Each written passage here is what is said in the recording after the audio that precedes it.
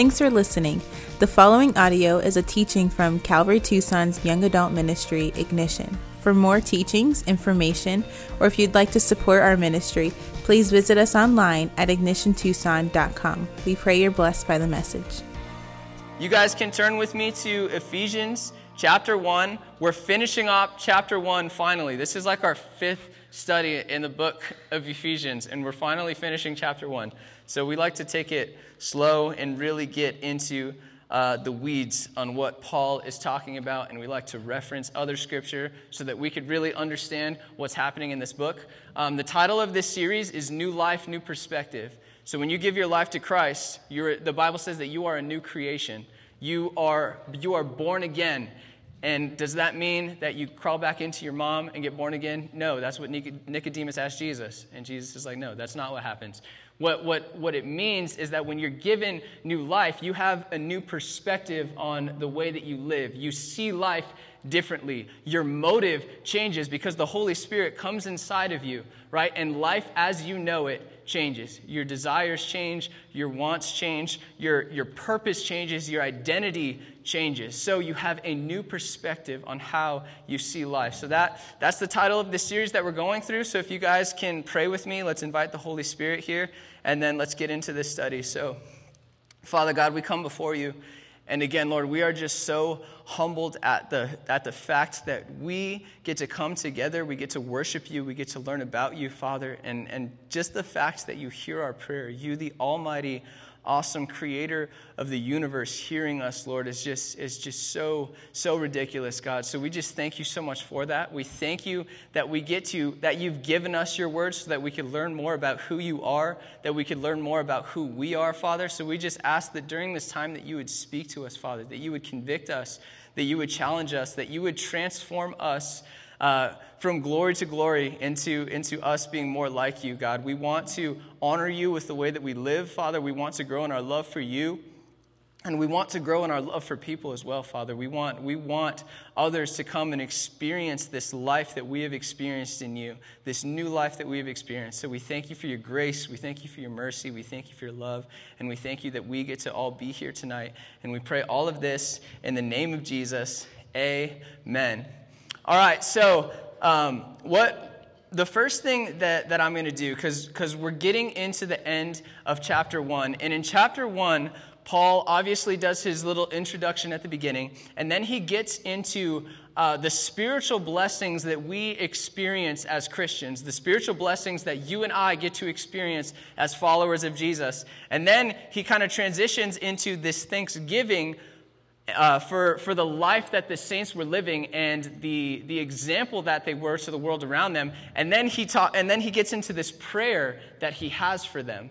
So what we're talking about tonight is the very last part of that prayer. And so the way that I wanted to start this is kind of getting a context of what Paul is talking about. Because in these last two verses, he says, and he put all things together under his feet and gave him as head over all things to the church, which is his body, the fullness of him who fills all in all. So we have a lot of he's and hims, but we're talking about two different persons here. And I use that word specifically, persons. So he's talking about God the Father, and he's talking about God the Son, Jesus Christ. So what I'm going to do is we're gonna kind of get the context of when Paul is talking about God the Father and when he's talking about Jesus in Ephesians, in this chapter between verses 15 and 23. And it says, excuse me, for this reason, because I have heard of your faith in the Lord Jesus Christ and your love towards all the saints, I do not cease to give thanks for you, remembering you in my prayers, that the God, the Father, right, of our Lord Jesus Christ, the Father of glory, may give you the Spirit, the Holy Spirit, and man, right in that verse, we already see God the Father, God the Son, and God the Holy Spirit, and of revelation in the knowledge of God the Father, having the eyes of your heart enlightened, that you may know what is the hope to which God the Father has called you, what are the riches of the Father's glorious inheritance in the saints, and what is the immeasurable greatness of God the Father's power toward us who believe, according to the working of God the Father's great might, that God the Father worked in Jesus Christ when God the Father raised him from the dead and when God the Father raised Jesus from the dead, and seated Jesus at God the Father's right hand in the heavenly places. Man, as I'm reading this is getting spicy. So just bear with me. Verse 21, far above all rule. So this is what God the Father did to Jesus, right? He seated him at his right hand, far above all rule and authority and power and dominion, and above every name that is named, not only in this age, but also in the one to come. And God the Father put all things under Jesus' feet and gave Jesus as head over all things to the church, which is Jesus' body, the fullness of God the Father, who fills all in all. Oh my goodness. In my study, I was like, oh, this is going to be easy. But then as I'm reading this, it's like, wow, this is spicy. I don't even know if you guys followed that. But what I wanted to get from that, because when you're reading that, you're thinking, that's interesting. So it seems as if God the Father is like God, and then Jesus is almost like this God that has to do that is like under God the Father. Like that seems weird, because God the Father is the one that's giving Jesus power. It's like, what is happening here? Like, what is going on? Because what we're told, right, in Sunday school, what we're taught is that Jesus, the Son of God, is God, right? And so what I want to talk about is a little bit is this idea of the Trinity. And for those of you, I feel like I have like a bug on my neck or something. I don't know what it is. But anyways, hopefully it's not. I get distracted really easily, so I'm sorry for those of you that are new. This is not like a once in a lifetime sort of deal. Anyway, let's focus, guys. Focus. The Trinity. You guys are getting distracted. The Trinity, right? This idea that God, because Christianity, right, is a monotheistic belief system. Monotheistic meaning that we believe in one God. The Bible teaches that there is one God, but this idea that there is one God in three persons, because there is God the Father, and we see God the Father described as God in Ephesians chapter 1, verse 3, said, "Blessed be the God and Father of our Lord Jesus Christ, who has blessed us in Christ with every spiritual blessing in the heavenly places." So God the Father is described as God in the Bible. And when you look at Titus 2, 11 through 13, it says, "For the grace of God has appeared, bringing salvation for all people, training us to renounce ungodliness and worldly passions, and to live self-controlled, upright, and godly lives in the present age, waiting for our blessed hope." Listen to this in verse 13. "The appearing of the glory of our great God and Savior, Jesus Christ." Jesus Christ is described as God in the Bible. And these are I'm just using one verse examples for the sake of time, but we could get really in depth and even go into the Gospels where Jesus talks about himself being God, equal to God. And then in God the Holy Spirit, we see in Acts chapter 5, when Peter's talking to this couple, Ananias and his wife are these two people that sold, because what the Christians were doing in the church of Acts, they were selling everything, giving it to the church so that everyone's needs were being filled. And Ananias and his wife were like, man, these people look pretty cool when they do that. Let's do that too. So they sell all their stuff, and they act like they give everything to the church, but they keep some from themselves. And Peter is addressing Ananias in chapter 5, verse 3, and he says, "Ananias, why has Satan filled your heart to lie to the Holy Spirit?" And then in verse 4, he says, "You have not lied to man, but to God." So Peter here is saying that the Holy Spirit is God.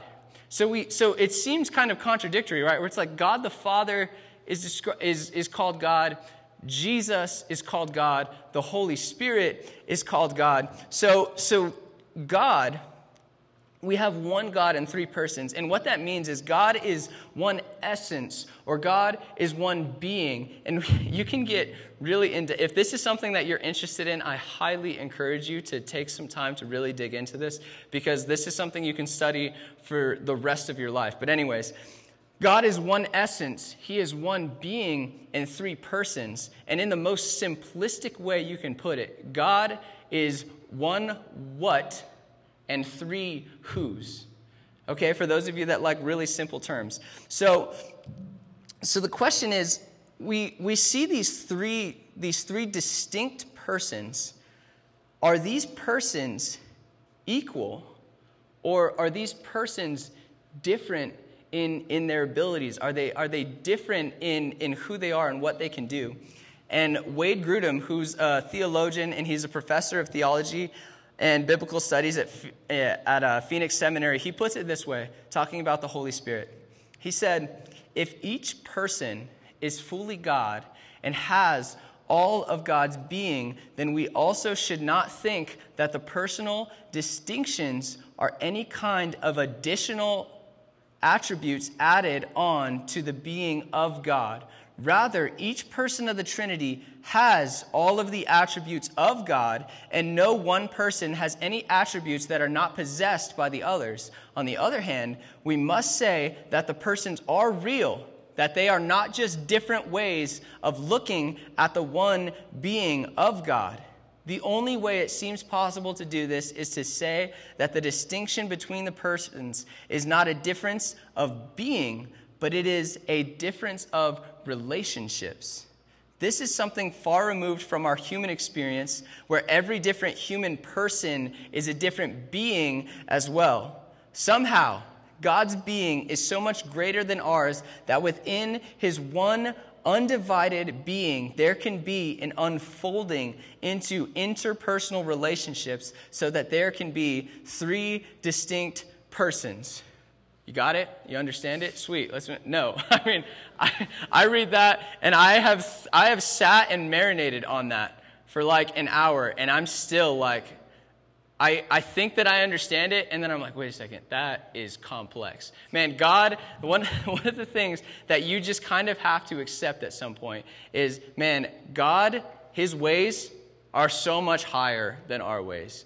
His thoughts are so much higher than our thoughts. If you could understand every single thing about God, then guess what? He's not God. You're God, because you can understand everything. But we are not. We are finite in our understanding. We are finite in our abilities. And obviously, he is the creator of us. And we are made in his image, but that does not mean that we are equal to God and can understand everything about God. But what we're going to do right now is we're going to look at this relationship between Jesus and the Father. Because this relationship between Jesus and the Father is something that is, Jesus came and gave us a tangible example of something. And we see, like, for example, when Jesus goes to the garden, because we just talked about how Jesus is equal to God, right? So when you look at Jesus, you look at when Jesus' life in the gospel, he does things like he separates himself and he goes and he prays to the Father. And it's like, what? Why is God praying to the Father? We just read that Jesus is God. He shares all of the power and the ability of God. Why is Jesus praying to the Father? And then when you go to the Garden of Gethsemane, right before Jesus is betrayed, he goes before God and he says, God the Father, and he says, not my will, but your will be done. It's like, wait a second. If Jesus is God, then why is Jesus doing these things? And you want to know the cool thing? The Bible actually gives us the answer to that. So if you turn with me to Philippians chapter 2, verses 3 through 11. Man, this is why I don't like using a mic, because it takes me forever to flip through. Oh, it's literally like right there, but anyways. Chapter 2, verses 3. It says, do nothing from selfish ambition or conceit, but in humility count others more significant than yourselves. And man, we could spend the rest of the night talking about this passage, but I'm just going to keep reading. Verse 4, let each of you look not only to his own interests, but also to the interests of others. Have this mind among yourselves, which is yours in Christ Jesus, who, listen to this, who, though he was in the form of God, did not count equality with God a thing to be grasped, or in other words, a thing to be held onto for personal advantage. Verse 7, but emptied himself by taking the form of a servant, being born in the likeness of men, and being found in human form, he humbled himself by becoming obedient to the point of death, even death on a cross. So what Jesus does for us is he gives us a perfect example of what it means to be humble. He gives us a perfect example of humility. And we can see now what a perfect relationship looks like between Jesus and between God the Father, because Jesus was exactly equal to God, completely equal in all of his abilities and everything that he can do, yet he chose to humble himself and submit himself to God the Father. And then in this perfect example, how does God the Father respond? So Jesus submits himself, submits his will to God the Father, being exactly equal. How does God the Father respond? We see in verses 20 and 21 of Ephesians chapter 1. It says that God the Father worked in Christ when God the Father raised him from the dead and seated Jesus at his right hand. And then what does he do? Verse 21, so he seats him at his right hand, and he puts him far above all rule and authority and power and dominion, and above every name that is named, not only in this age, but also in the one to come. And he put all things under his feet and gave him as head over all things to the church. So Jesus submits himself, and God the Father exalts him. The Son submits himself, the Father exalts him. And this is such a perfect example of relationship. And you could even think about this as like a relationship in marriage, because marriage was given to us as an example of what our relationship to Jesus, what our relationship to God should look like. And you can see that with Jesus and the Father. Man, my wife is completely equal to me in every way, and I am completely equal to my wife in every way. Yet there are times when she submits to me, and there are times where I submit to her, and the response is, and that's the beauty of a love relationship. When my wife submits to me, she does it in love.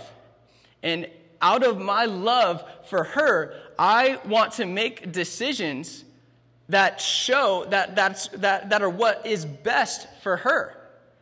So it's a picture of what a perfect relationship looks like. I submit to you. Jesus submits to God the Father. God the Father exalts Jesus above every name that is named. Man, what an incredible relationship. What an incredible picture of humility.